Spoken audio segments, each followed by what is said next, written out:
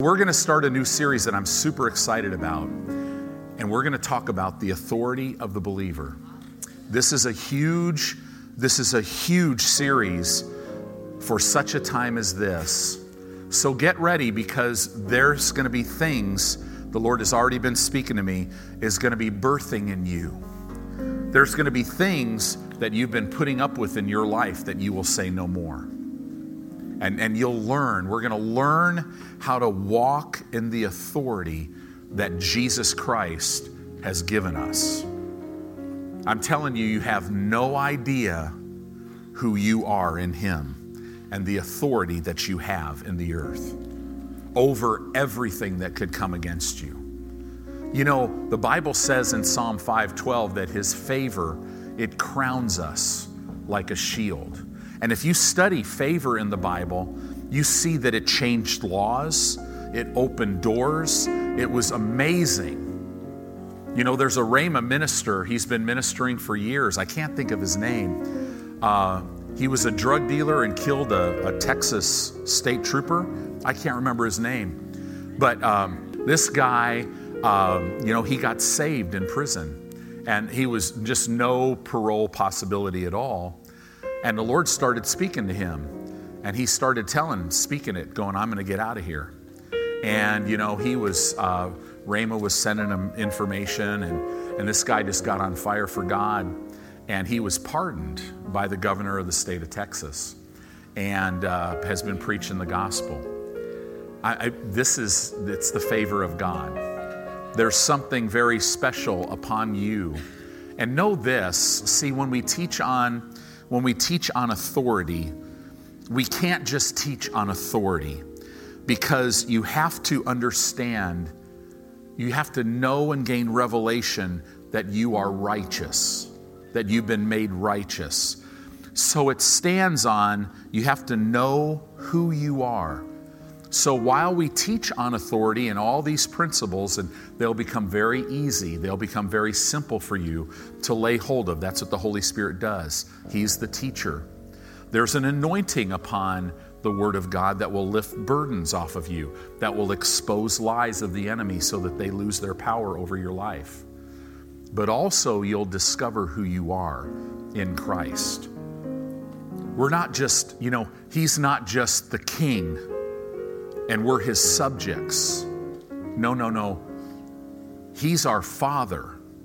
Jesus is our Lord. We're His children. We're His brother. And we have been given His authority in the earth. We are, in other words, the body of Christ. Hallelujah. Let's turn to Genesis chapter 1. I'm going to read a lot of scriptures to you today to lay a foundation, and then we're going to start to build precept upon this. So this will be a great series for you to go back, for you to take notes on. If you'll notice, it's not real easy to take notes in church. But what's good, you could take notes. Don't be afraid if you miss some things. Everything you can go back and listen to. Did you ever notice in the parable of the sower, the whole parable is about he who has ears to hear? Well, who had ears to hear? Jesus taught a parable, and then Jesus left with His disciples. And then some of them came up to Him afterwards and said, hey, can you explain this? So in other words, all these people are standing there hearing the parable of the sower, and they're probably going, wow, what an anointing. This is amazing. I really have no idea what he's saying. Right? But because the Holy Spirit was present, there's spiritual impartations. In our church services, listen, more is being caught than is being taught. You're catching things. But the ones who had ears to hear went back and said, hey, I've got some questions. Can you explain this? And of course, Jesus is like, yeah. And then He explained it. And then He said, to you guys who have ears to hear, to you guys who were so hungry you couldn't go home and eat dinner, you came back to hear more, for me to explain it and ask me questions. For you is given to know the mystery of the kingdom of God. So don't be afraid to go back. Like my wife has said for 31 years, she's never found my off button. But I have one. So if you listen to me, I mean, literally, you could be listening to a sermon, watching it on your computer or on your phone, and if you get hungry and want to just go get a break and have a break and get something to eat, you can just shut me up. You just, boom, pause.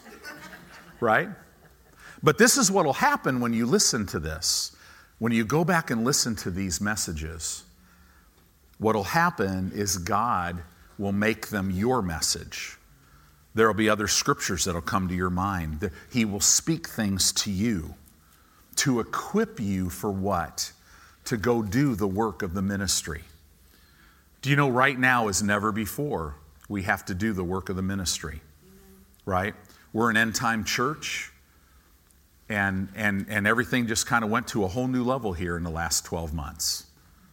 God wants to raise up people to get involved in local government, national government, right? He wants to raise up ministries and churches. He wants his people moving in the earth, reaping a harvest. And so that all flows out of being equipped. Amen. So Genesis chapter 1, let's start in verse 26. And let's go back to the beginning so that we could lay a foundation here. Genesis chapter 1, verse 26. And God said, "Let us make man in our image." The Hebrew word for image would be in our resemblance. And then God said, "Let us make man after our likeness." This Hebrew word means conduct. It means function. It literally is talking about how you behave. Let's make man in our image, in our resemblance, and let us make man to function and conduct themselves and behave like us. What's interesting about just those first few words is you must know your image to walk in your likeness or resemblance. You have to know who you are. You have to know who you are. Actually, your behavior flows out of that. In other words, holiness deals with behavior, but holiness flows out of righteousness, which is who you are. Okay? And it says here, look at what God says, "And let them have dominion." So the first thing that God said to this man that he created is let them have dominion. Dominion. This Hebrew word means the right and power to rule and govern. The right and power to control. Not just the right, but the power.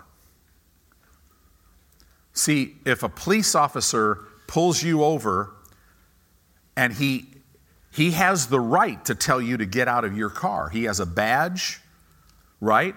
He's been put in place. He has the right to do it, but in case you ever wonder, he also has a Glock 9mm, which gives him the power to get you out of the car. You have the right. You've been given dominion. See, we're talking about the original creation, but where we're going is this is a picture. Jesus got all this back for us. Not only the right, but the power to govern, to control, to rule. This word literally means let them have sovereign authority. Adam and Eve were to have, and man was to have sovereign authority in the earth in the same way that God has sovereign authority in heaven. Literally, the Garden of Eden was to spread over the whole earth. But Adam and Eve were given, right at the beginning, sovereign authority. Right? What is taught in the church today? God is sovereign. Well, is he? Absolutely is. But let's teach this right, because we take sovereign, we go, God is sovereign, which is right, and then we start making stuff up that sounds religious. So if God wants to heal my body, he just will. And if he wants me to live, everybody, when my time is up, then he's going to take me. And the baby that died, well, God has a bigger plan for that. He just took that baby. No, Satan took that baby. But God received that baby, and that baby's okay today. Right? And we'll see that baby again. But it wasn't God who did it. Rule number 1 of sovereignty, and we're probably going to get into we might spend some time on this. I love teaching on this. Rule number 1 of sovereignty in the earth is man's will trumps God's will. If you don't believe me, did you ever feel like God wanted you to do something and you just didn't do it? Did God make you do it? Did you ever go out and commit? Now, don't raise your hand. Just look all holy, right? Did you ever commit something that just completely violated the rules and laws of God or the rules and laws of the earth? Right? Did you ever, could you go rob a filling station if you wanted to right now? You could. God wouldn't stop you, right? Why? Because your will trumps his will. But this is why he says, embrace my will, because I'm life. So it says here, let them have dominion over, now he's going to give some parameters, over the fish of the sea. For all you fishermen, that's pretty cool. Call them in, right? Over the fowl of the air, over the cattle, and over, now he's starting to get broad here, over all the earth. Wait a minute. I have power and authority to govern over all the earth. Wow. Over every creeping thing that creeps upon the earth. I love that part because guess what Satan does? Satan, what he been doing? Walking to and fro in the earth. He's creeping around on the earth. That's what he's always been doing. You have authority over him. And and it says, everything that creeps upon the earth, and God blessed them, verse 28, skip down to verse 28 for time. And God blessed them, and God said unto them, be fruitful and multiply and replenish the earth. Now this opens up a whole can of worms that we won't get into. He didn't say fill the earth, he said refill it. The word replenish in the Hebrew language means bring life back to something that was once alive. Well, what was here before? Was man here before? No, it wasn't man, but something else was here. We don't know how. Between Genesis 1:1 and Genesis 1:2, we have no idea how long that was, right? We talked about that a little bit. So here we go. Replenish the earth, and then it says this, and subdue it. This Hebrew word subdue means conquer it, bring it under permanent subjection, and disable it from future, resistance. So there was something in the earth. Well, we know it was Satan. God is telling them, listen, in your dealings with this fallen angel, I've given you authority. You conquer him. You bring him under permanent subjection. When Satan was in the garden and started talking to Eve, Eve should have said just what we should say to the enemy: shut up and get out. The Bible says give no place to the devil, right?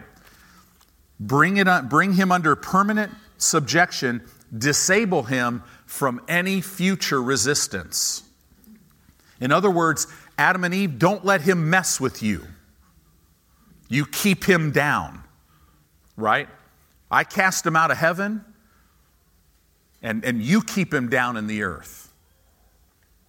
So then it says here, and subdue it and have dominion. Again, the right and power to govern, to rule, sovereign authority over the fish of the sea and over the fowl of the air and over every living thing that moves upon the earth. So we see that man originally was literally created, he was ordained, and he was appointed to have dominion in the earth. This is why, for a Christian, when you're beaten down by circumstances because you're entertaining wrong thoughts and you're living out of your flesh and you're looking at natural things, it creates great inner turmoil in your spirit because your spirit has been created to dominate, to have dominion and to subdue. And it's frustrating. In your flesh and in your unrenewed mind, you're going, what am I going to do? Your spirit is going, this is not right. So this is why this message will become so alive to you if you have ears to hear. Now, you could sit here and not have ears to hear, but if you have ears to hear, it'll change your life because it'll connect with you on the deepest level. You'll know that I'm created to have this. And you'll be sitting there and all of a sudden there will rise up a frustration and a godly frustration and anger, and you'll be like speaking to your body, speaking to your circumstances. Satan, you can't have my kids. Satan, you know, this is changing, right? This is the way it works. God gave man, if you'll notice, he gave him the parameters of his authority that he gave them. He told them the exact parameters of it. So now, jump over, you're in Genesis chapter 1, jump over to Genesis chapter 2 in verse 16. You guys doing okay? Is this okay?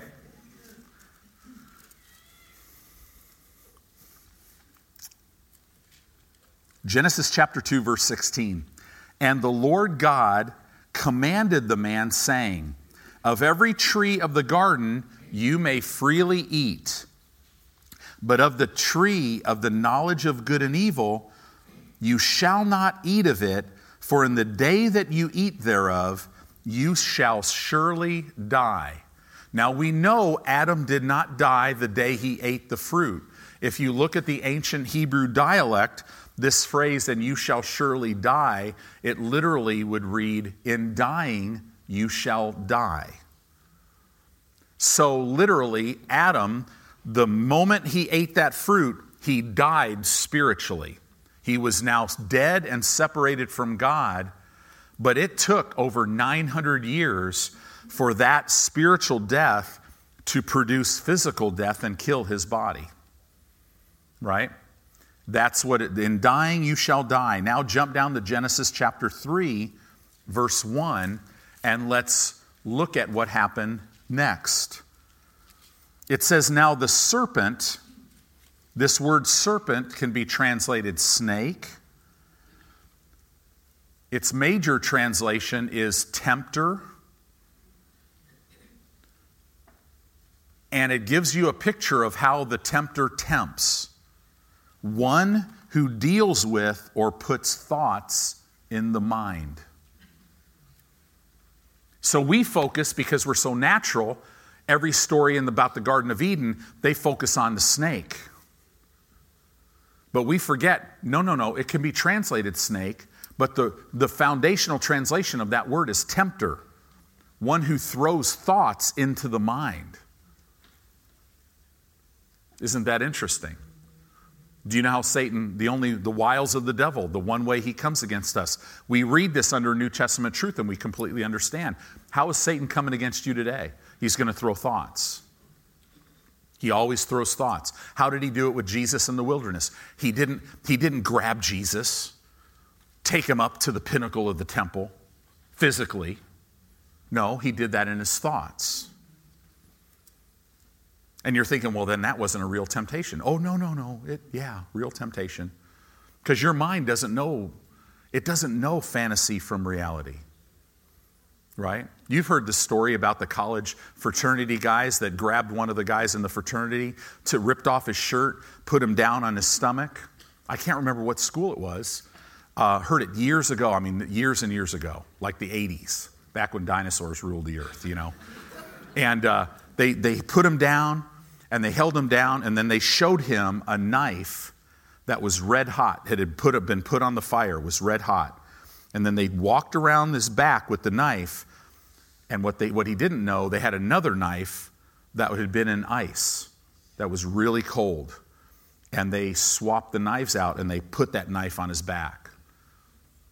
And they were amazed that they had to rush him to an emergency room because he had third-degree burns. How could you get third-degree burns from knife that was just sitting in ice and was cold. His mind. See, Satan knows this. Every bondage that you're walking in today is in your mind. It's not in your spirit. Right? So we have to understand this. The tempter. Notice, Satan didn't come as some T-Rex or some Bengal tiger, intimidating, yelling, loud. No, came subtle.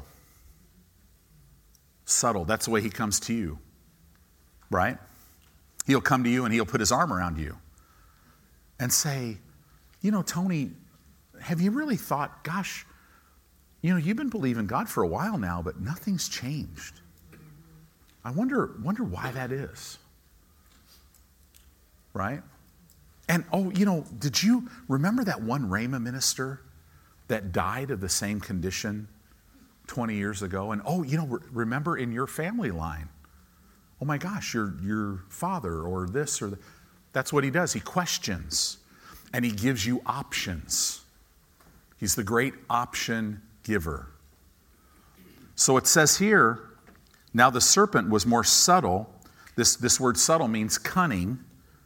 Than any beast of the field which the Lord God had made. And he said unto the woman, Yea, hath God said. Notice immediately he starts coming against the word of God. Now, what are we talking about? Authority. Satan does not want you to know you have authority, and he doesn't want you to know that as you speak God's words, it brings him on the scene. Than any beast of the field which the Lord God had made. And he said to the woman, Yea, hath God said, You shall not eat of any tree of the garden? Did God tell you that you couldn't eat of every tree in this garden? And then the woman said unto the serpent, that was her first mistake. She should have said, Satan, shut up and get out. I've been given dominion over you. You get out of here. You have no place here. See, in the same way, don't play with the enemy. You're no match for him. No match for him in the area of deception. He is no match for you if you stay in Christ. What I mean by that is live out of your spirit. Right? So now, it says here, she answered him. The woman said to the serpent, We may eat of the fruit of the trees of the garden, but of the fruit of the tree which is in the midst of the garden, God said, You shall not eat it, neither shall you touch it, lest you die. Again, lest you, in dying, you shall die. And the serpent said unto the woman, You shall not surely die. I mean, could you imagine? Come on, Eve, die. What is that? Nothing's dying around here. Kind of like with Noah. What are you doing? Oh, I'm building an ark. You're building a what? Well, I'm building an ark because it's going to rain on the earth. And there's going to be a flood. Rain. Noah, what's rain? It never rained on the earth. It's amazing how subtle Satan is. See, we think about, well, that's then, but not now. No. Satan will tell you things, and if you listen to him, you will actually think nobody else has ever gone through what you're going through. He'll deceive you that way, right?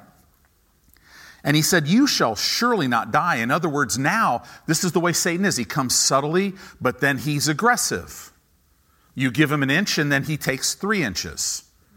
And then what does he always do, though? He comes against the Word of God. Why? Because according to New Testament truth, what heals your body?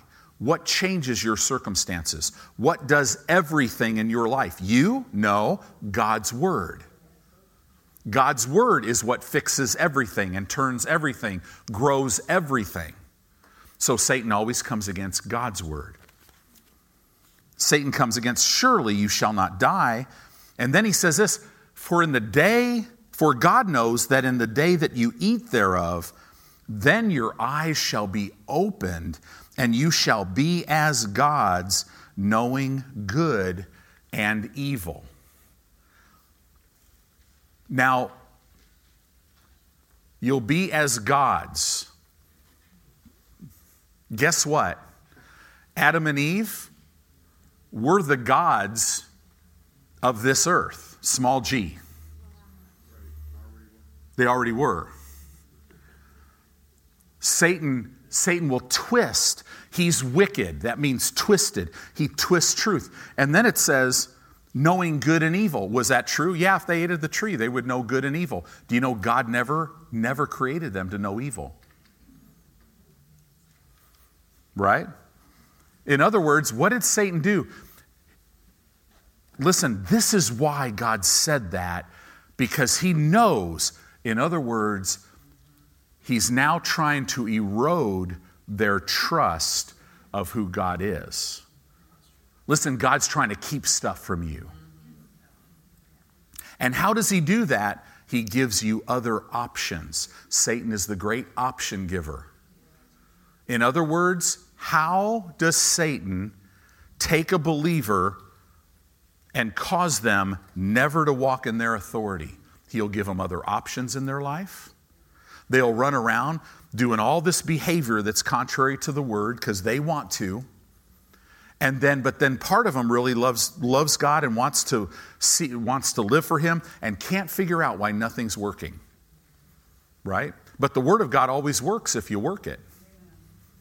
And then he'll give you other options, and he'll always come against the word. Well, that's not really working. Come on, you've been trying that, for 30 years, and it's never worked. Well, the reason why it's never worked is because you've been trying it.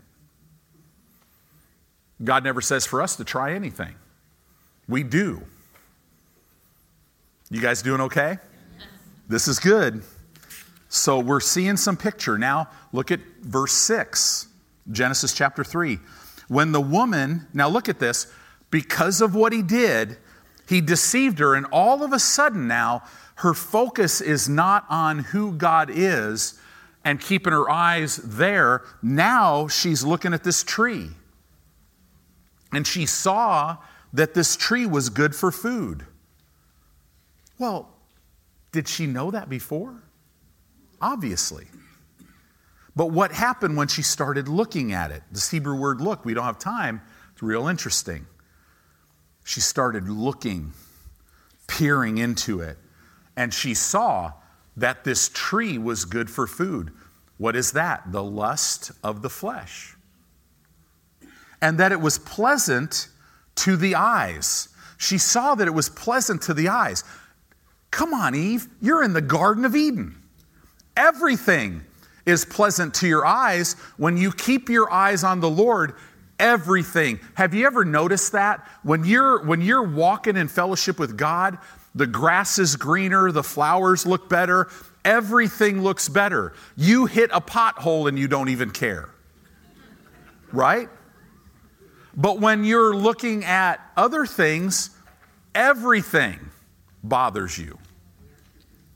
The lust of the eyes, and a tree to be desired to make one wise. What is that? The pride of life. Hey, Eve, look at this tree. It has the ability to make you wise. And she had access. The God of heaven would come down in the cool of the day every day and walk in fellowship with them. She had access to all knowledge, all wisdom. Now she's looking to a tree. Don't we do the same thing today? Go to Fairfield, Iowa. They have what's called the observatory there. They have a little New Age city out in north of it called Vedic City. And you got the Raj, which is a New Age thing. And then right next to it is the observatory. And you could go have your star charts read. And they worship little idols and stones. And they worship things that they created. I mean, only Satan can deceive somebody to do that. Let me create this little thing. Let me put a little Buddha or a cat in my restaurant, and a created thing is going to bless me. Are you kidding me? It's foolish. But do we look at them as fools? Well, they are fools. And we know they're fools because we've been fools. We've done stuff. When I played basketball, when I ran out on a court, I could not step on the out-of-bounds line. If I'm running, I'd stop, jump over the line because I couldn't touch it. Otherwise, I was going to have a bad game. Are you kidding me? Right? There's some people that, man, in a service God's moving, they came down and they stood right there and God healed their body instantly. 2 years later, they come down for healing and they're all excited, and then somebody comes down and stands in their spot. And they're like, what am I going to do? Like, God can't do anything except that spot. Right? Let me hit home a little closer. I only confessed Galatians 3:13 6 times today. I'm not going to be able to be healed because I didn't confess it enough. Oh, so you're your healer now. Right? It's the same stuff. And this is because who gives you that thought? You're not confessing enough. You're not praying enough. This is what you need to do. And pretty soon, you got the word of faith person going, okay, I got to confess the word. And I got to pray all the time. And then this. And then, oh gosh, I got to love my husband. I got to love my wife. I got to do all this. Pretty soon, you got 50 balls up in the air. It's 9 o'clock in the morning. And you drop them all. And then you're like, here we go again. Right? How am I ever? And then you go to the doctor that day. And the report looks like everything went south. And you're like going, oh my gosh. I'm toast. When all the time you have been given all the authority and you're not trying to get healed, you're the healed that should stand in your authority and tell sickness and disease to get out of your body. Right? Receive, just lay hold of what God's already given you. It's all the same. Hope this is helping you. It says, she took of the fruit thereof and did eat, and gave also unto her husband with her. What? Are you kidding me? Adam was standing right there. So why in the world did he not go, hey, whoa, time out, Eve, hold on one second. I know he's deceptive. Satan, listen, shut up and get out. But what did Adam do? He does what so many husbands do. Gosh, I don't want to upset her. Right? I like what Rick Renner said. He said, we talk about Jezebel, but you can't have a Jezebel without an Ahab. So here's Adam. The Bible even says she was deceived, but he wasn't deceived. In other words, he didn't look at that tree and saw that it was good for food, lust of the flesh, lust of the eyes, pride of life. He's sitting there listening, letting Satan talk to him. Have you ever laid in your bed with a headache? Man, this is getting bad. Sometimes on Tuesday morning, man, I'll be sitting in my chair and I'll wake up and I'm queasy. My head is pounding. And I'm just like, oh, I just need to call Pastor Dave. He's going to have to teach for me this morning. I'm not feeling good. And I sit there and the enemy's talking to me. Yeah, this is going to get worse. And I'm like, yeah, it is getting worse. I'm talking to him.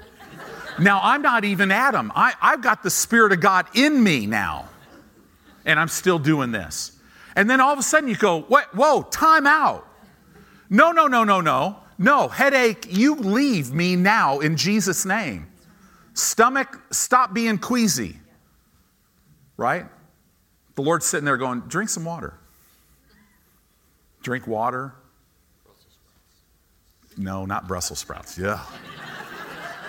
God is a good God, okay? He would not, But all of a sudden that thing will leave and I'll come to men's Bible study and we'll have a great time. But see, it's so easy. And in our society, guys, do you know we are the most spiritually illiterate generation in the church, and we have more access to the Word of God? But if you go to people's lives, there's dust all over Bibles, right? Well, yeah, I don't use my Bible. I just have my little, iPhone or my iPad. Okay, great. Do you ever use it? Oh, well, no, but I have it, right? So why is that? It's because we're so distracted. I've got 14 meetings. I've got 50 emails a day or 100 emails a day, and I've got this happening and that happening. It's amazing, right? I mean, I'm a pastor. I only work a couple times a week. And, I'm joking. And, I could be so busy all day, every day, and all night, every night, that I'd never get in the Word. And just like you, all of us are so busy. But we get deceived because people are doing this. They're sitting in their chair watching 4 or 5 hours a night of TV, wondering why they have no time to get in the Word. No time to get in the Word. You're just like Eve here. So here's Adam. I mean, look at this. Man, I started preaching so much I lost my place. But look at this. Her husband was with her. She took the fruit thereof. She ate. Now, could you imagine what happened when she ate the fruit? Immediately, Hebrew word die. In dying, you shall die physically. So as soon as she bit that, in other words, as soon as she sinned, what does that mean? She missed the mark. As soon as she did what God told her not to do. Does God have rules because He doesn't want you to have any fun? No. God is life, and He does not want you to experience death. But as soon as she, with her own will, chose to bite the fruit, guess what? It says after the fall, they knew that they were naked. You know why it was after the fall? Because they were clothed in the very glory of God. When Jesus was transfigured, the Bible says that light came out of Him that was brighter than the sun. They were walking in the glory of God, and the minute she ate the fruit, her light went out. And here's Adam, the minute he saw it. See, Adam didn't eat the fruit because of the tree, making him wise and all this stuff. He ate the fruit because this woman, who was his life partner, who he loved, see, he knew, I'm completely separated from her right now. She just changed. And so, see, the Bible says Adam was not deceived. He committed high treason. Well, did he go, God, I'm just going to get you? No. He does what you and I do. He chose his wife over God. And he's like, I want to be with her. And he ate the fruit, and wow, then his light went out. Right? So immediately, what happened now? Now, think about this. They had all authority in the earth, but when we learned from New Testament truth, when they chose to violate the Word of God, see, whoever you submit to, you give your authority to. They handed the authority in the earth over to Satan. So now, Jesus called him, 2 Corinthians 4:4, the God of this world system. He's not the God of the earth. He doesn't own the earth. Guess who owns the earth? God the Father. Guess who's a co-heir? Jesus and us. So do you realize you own the planet that you're paying a house payment for? I wonder if God would help you with that, right? So it says here, so he did eat, and the eyes of them both were opened, and they knew that they were naked, and they sewed fig leaves together and made themselves aprons. Now, rabbinical teaching puts the Garden of Eden, it was called the place of the Adams. It was in the same region where Jesus cursed the fig tree. A lot of people believe one of the reasons why he cursed the fig tree is because Jesus is like, listen, this is in the region where Adam and Eve would have took fig leaves and covered themselves. And Jesus, as the Messiah, the Father told him to curse the tree. No man's ever going to eat fruit of you again. In other words, man's sins, I'm not here to cover anything. Man's sins are not going to be covered. I'm going to wash them away. Man's sins are never to be covered again. I'm here to take away the sin of the whole world. Didn't John say that? Behold the Lamb of God who takes away the sins of the whole world. It says here, they sewed fig leaves together and made themselves aprons. And they heard the voice of the Lord walking in the garden in the cool of the day, like always. And Adam and his wife hid themselves from the presence of the Lord God amongst the trees of the garden. So instantly, you see that with spiritual death, and you lose this, you're instantly wanting to hide yourself and hide things. You know, people do that in their life. They've got secret sin that they don't want anybody to know about. Man, meet somebody who's been free. They don't care if everybody knows. Because why? You're free. That's not me. Right? But they hid themselves. And now think about that. They walked with God. You wouldn't think they would know He's all-knowing. Why hide yourself? Like He wouldn't know where you are. If God played hide and seek, He'd always win. Because He knows everything. Right? So it says here, they hid themselves from the presence of the Lord God amongst the trees of the garden. Isn't that interesting? Spiritual death will cause you to want to hide from the presence of the Lord. The writing there, the presence of God. The children of Israel had an evil heart of unbelief in departing from the living God. Unbelief causes you to depart. Always. And it says, and the Lord God called unto Adam and said unto him, where art thou? Now this King James translator really messed this up. Are you kidding me? God knew where they were. In the Hebrew language it would read, Adam, why are you where you are? Why? Why are you where you are? See, in other words, even from Genesis, do you realize the whole Bible is a story about God pursuing man? Verse 10, and he said, I heard your voice in the garden, and I was afraid. First time you ever see fear is after spiritual death. Do you know it's impossible for you to fear unless you choose to live out of your flesh? Because you don't have a spirit of fear. Your spirit is filled with power and love and soundness of mind. In other words, it causes soundness of mind to be in your soulish realm. I was afraid because I was naked and I hid myself. And he said, who told you that you were naked? Have you eaten of the tree whereof I commanded you that you should not eat? Now here is God in all of His mercy giving Adam an opportunity to come clean. It's real interesting. I don't know. What if Adam would have said, oh my gosh, fell on his face and said, Father, have mercy on me. Eve, have mercy on me. We shouldn't have done this.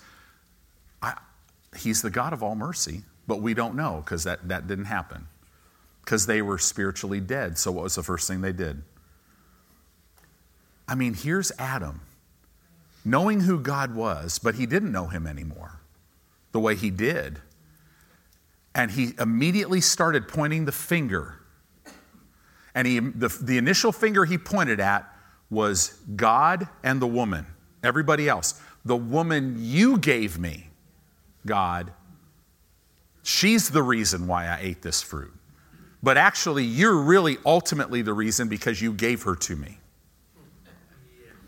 Spiritual death always blames everybody else. You know, the road to freedom for any addict is to know that they have a problem, to take responsibility and go, okay, this is not because of anything else in my life. I chose this. That's the first step to actually getting free from stuff. The woman that you gave me, she gave me of the tree, and I did eat. And the Lord said unto the woman, what is this that you've done? And the woman said, the serpent.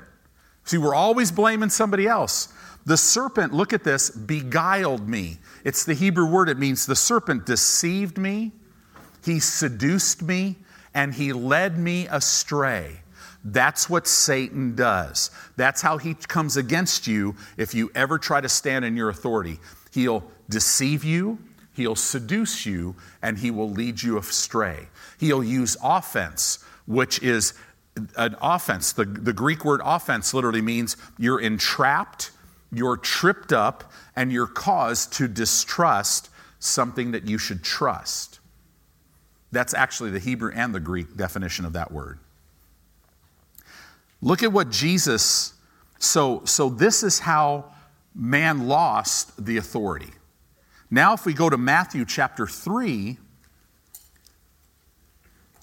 look at what happened with Jesus now. Matthew chapter 3, verse 16. I've got to lay this foundation because I want you to see, as we get into this, the whole picture so that you know that you know that you know. There will be none of this in the mouth of 2 or 3 witnesses, let every word be established. No, it's going to be in the mouth of 20, 30, 40, 50, 100 witnesses. There's going to be scripture after scripture after scripture that is going to just be right in our faces showing us that we now have been given authority, the authority of Jesus Christ in the earth. We have to have that, guys, because the enemy doesn't play by the rules. All this stuff going on in the world, you can see the satanic tyranny behind it. He's pulling all the strings. If Satan doesn't like an outcome, he tries to change the rules so that he wins, and he's trying to subdue, disable from future. He wants to shut the church down forever, but he'll never be able to do it. And Jesus, Matthew 3:16, and Jesus, when he was baptized, now this is in the River Jordan, went up straightway out of the water, and lo, the heavens were opened unto him, and he saw the Spirit of God descending like a dove and lighting upon him. So we know from other scripture, when he was baptized in the River Jordan, the Holy Spirit came upon him, and Jesus, literally, the Bible says, had the fullness of the Spirit. You and I have a measure, but if you take all of us together on the earth as the body of Christ, we have the fullness. But the whole fullness came upon him. The next thing we see, Acts 10:38, it tells us what happened. How God anointed Jesus of Nazareth. When did he do that? When he was baptized. How God anointed Jesus of Nazareth with the Holy Ghost. It says, and with power. It would read in the Greek, with the Holy Ghost, even with power. Who went about doing good and healing all that were oppressed of the devil, for God was with him. So now we see, this is why Jesus, although he was all God, laid down his godly attributes and lived on this earth as a man anointed by God. If he was operating as God, he would not have needed to be anointed. But he lived as a man, so he lived as a man anointed by God in the same way that you and I are to live. We are men and women who are anointed by God. John 14:10 says this. Jesus talking, he says, believest thou not that I am in the Father and the Father in me? See, Philip's coming to him and he's saying, hey, Jesus, show us the Father and it'll be enough for us. And Jesus looks at Philip and goes, Philip, have I been so long with you? Right?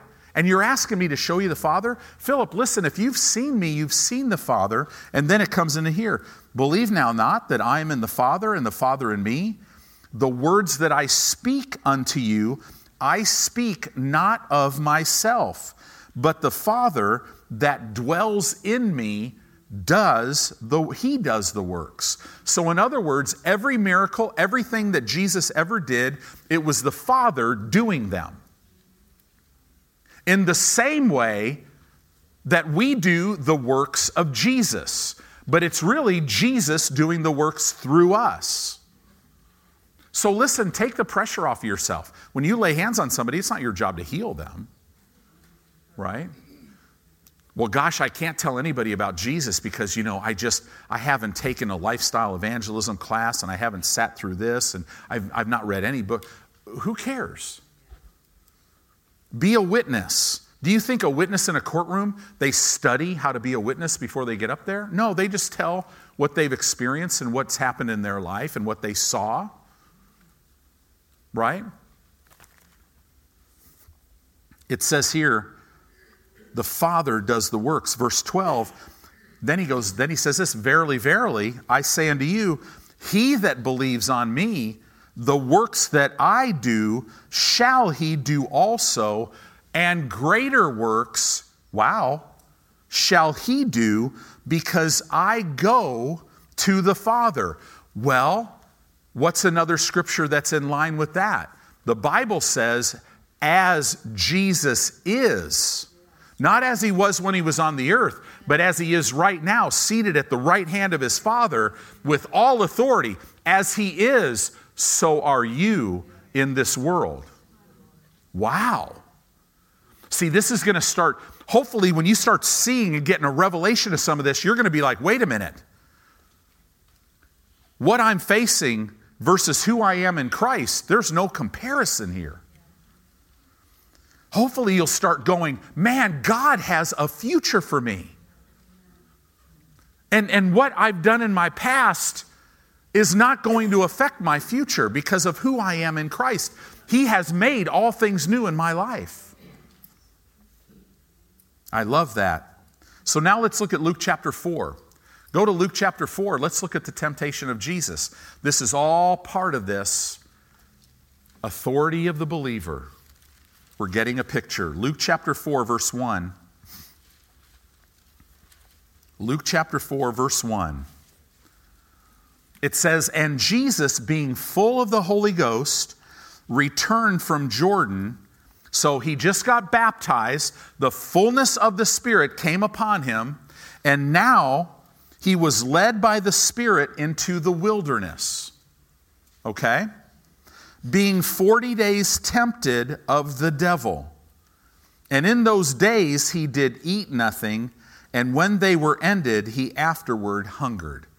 Now medical science will tell us when you fast, have you ever fasted? It's brutal. I've never fasted for more than 3 days. Actually, the first 3 days are brutal because your body's talking to you. Everything sounds good. I mean, even McDonald's sounds good, right? At about day 2, day 3. Right? So, but after day 3, hunger will kind of subside and kind of go away.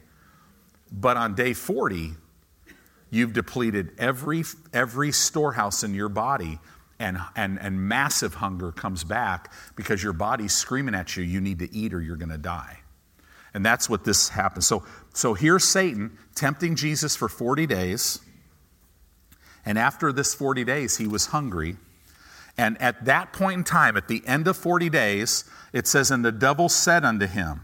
Now, how did the devil say it to him? The devil came in his thoughts. He said, if you be the Son of God.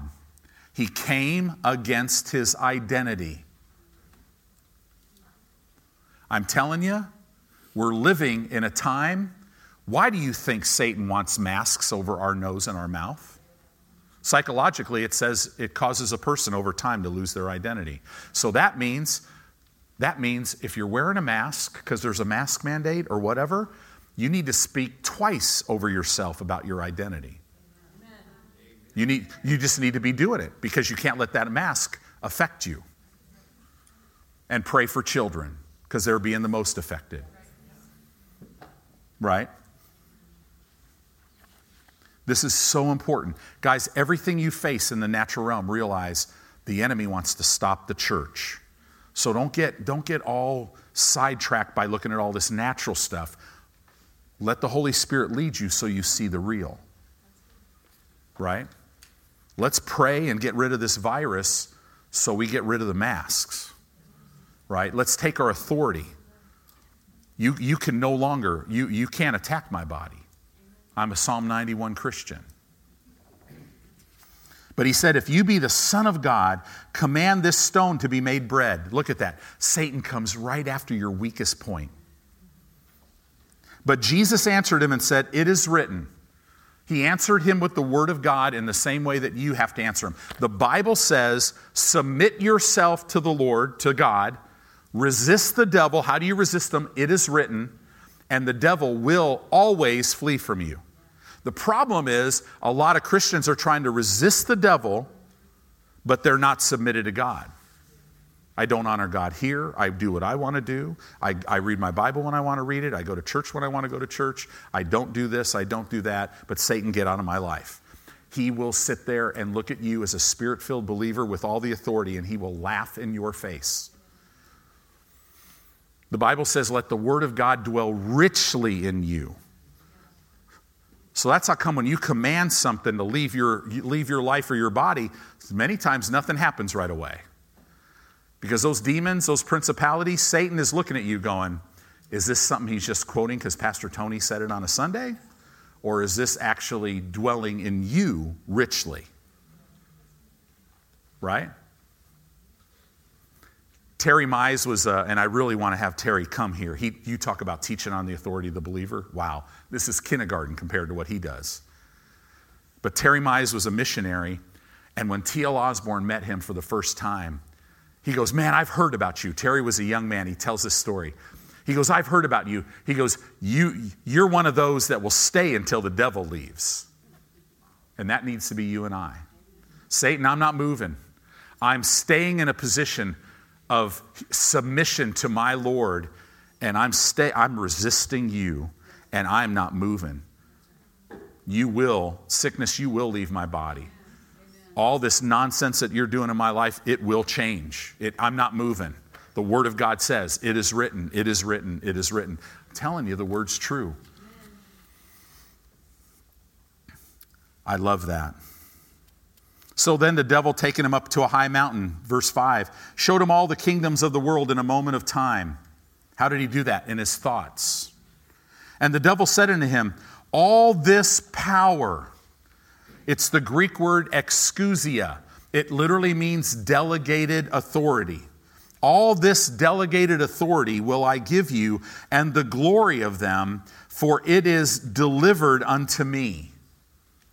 That word delivered means it was transferred to me. When was all of it transferred? In the Garden of Eden, when Adam and Eve ate of that tree. They transferred it all to Satan. Okay? So you got to see this, because you've been literally, legally given authority. And Satan can't take that back. Amen. It was transferred unto me, and to whomsoever I will, I give it. If you therefore will worship me, all will be yours. In other words, Jesus, listen, you don't have to go through all this stuff. Just fall down right now, and you can have everything you're here to have. All the nations, all the glory of all of it. In other words, Satan was trying to tempt Jesus to do it his way and not God's way. In the same way, he'll come to you. He'll give you options. Man, if you do this, you could have everything right now. You got to look down on the inside of you, because God's way is not always the right now way. Because God doesn't just want to give you a fish. He wants to teach you how to fish. He doesn't want to just give you victory. He wants to teach you how to live victorious. If you'll therefore worship me, all will be yours. And Jesus answered and said to him, get behind me, Satan, for it is written, you'll worship the Lord your God, and him only shalt thou serve. Right? So now we see this whole thing happening. The dividing line of the Bible, right? John 10:10. The thief comes not, but for to steal. What's he coming to steal? The word of God out of your mouth. And to kill and to destroy. Do you know he can't kill and destroy if he doesn't steal the word? But I am come that they might have life, the very essence of life that God has, and that they might have it more abundantly. See, all the destruction, all the pain, all the evil that is in the world is because man has a free will and man has chosen wrongly. But it doesn't have to be that way now that Jesus came.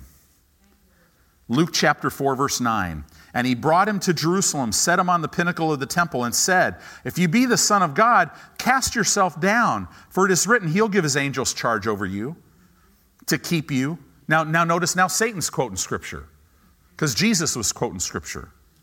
He's been doing that for the very beginning. He watched God the Father as he was leading worship in heaven. He watched God the Father speak and do things. And so what did he start doing? When he fell, I will ascend. He started confessing, a positive confession. I'll be like the Most High. The problem with that, he was speaking his own words, not God's words. And then it says, and then God said, and good feeling gone, right? And he brought him to this temple.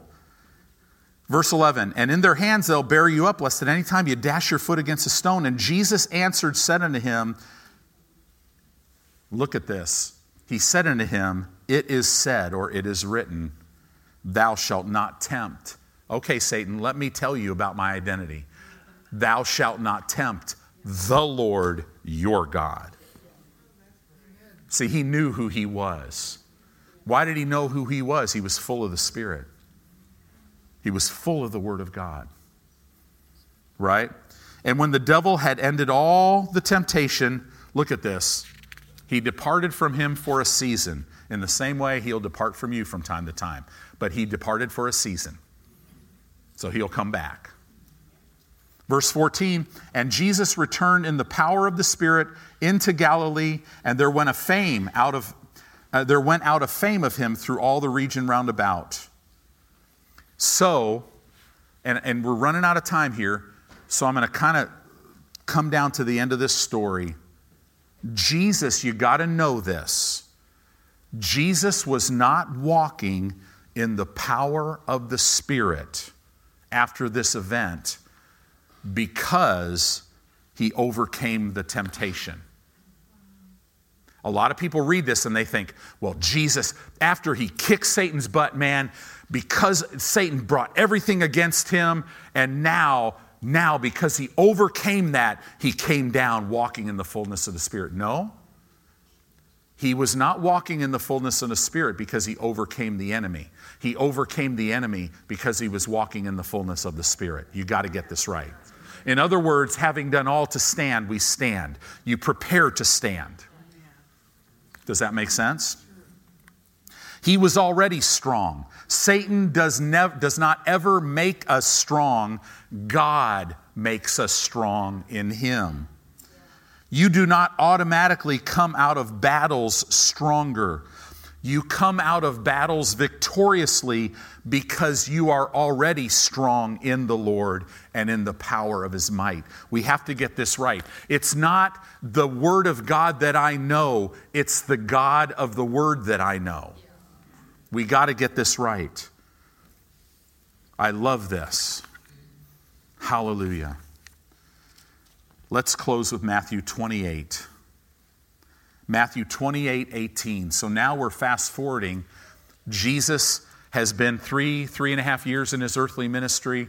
He went to the cross. He died for our sins. He rose again from the dead. He ascended into heaven. He put his blood on the mercy seat. He came back the same day. He's appearing to his disciples. And now, in his resurrected body, appearing to his disciples. And Jesus came, Matthew 28:18, and came unto them saying, all power. Interesting. It's the Greek word exousia. Remember, Satan says, the exousia was transferred to me. Now Jesus comes out of the grave. He's resurrected, and he's saying, he appears to his disciples, and he says, guys, all exousia, all delegated authority is given to me in heaven and in earth. And then he says, go therefore, teach all nations, baptizing them in the name of the Father, Son, and Holy Ghost, teaching them to observe all things whatsoever I've commanded you. And lo, I am with you always, even to the end of the world. Amen. In other words, Jesus got the authority back so that we would have authority in the earth. You, as a child of God, the moment you got born again, were given Jesus' authority. How much does he have? All. So does that mean there's anything that you're lacking? No. This is why in Ephesians it says you're blessed with all spiritual blessings in heavenly places in Christ. You're given all things that pertain to life and godliness right now. All the epistles are to tell you who you are and who Jesus is and what to do with it. It's not to make you more righteous. It's so that you become aware that you're righteous. It's not to give you more authority. It's to make you aware of all the authority that you've already been given. The Bible says things like, whoever is born of God overcomes the world. Right? We're world overcomers. So we've been given authority in the name of Jesus and in the power of the Holy Spirit. It's the Word and the Spirit. We have both of those dynamics working in our lives. In other words, you have been authorized and empowered. And why do we teach this? Because when you get a revelation that you've been authorized and empowered by God, it will change the way you live. It will affect your behavior. Now, if you just have it here, it won't. You'll forget about it when you're eating lunch. But if you'll have ears to hear and you'll meditate on it so that the word falls down in your heart, it'll change everything in your life. Isn't that good news? See, why do people live putting their family first and putting everything before God? It's because they don't know who they are. Because if they knew who they were, they would realize if I put first Him and I give Him first place in everything, now that is the road for me to live the abundant Zoe life of God. I'll have a lot more time for my family. I'll have time for everything, and everything will work better. But people don't want to do that, especially in America. I keep telling God all the time, I'm like, man, before I leave this planet, I want to pastor in revival. I want to pastor where we just, there's so many people and they're just hungering. There's people sleeping out here because they got to hear the word. But we're starting to see it. I had a guy drive 3 hours to meet with me for an hour and a half and drive 3 hours back because he was hungry. Hunger for God. How do you get hungry? You feed on Him. The days of this great man of God and great woman of God thing, get rid of it. There is no great men of God. There is no great women of God. There is a great God that uses anybody who will press into Him, because all of us are His kids. I mean, this is what it's all about. Amen?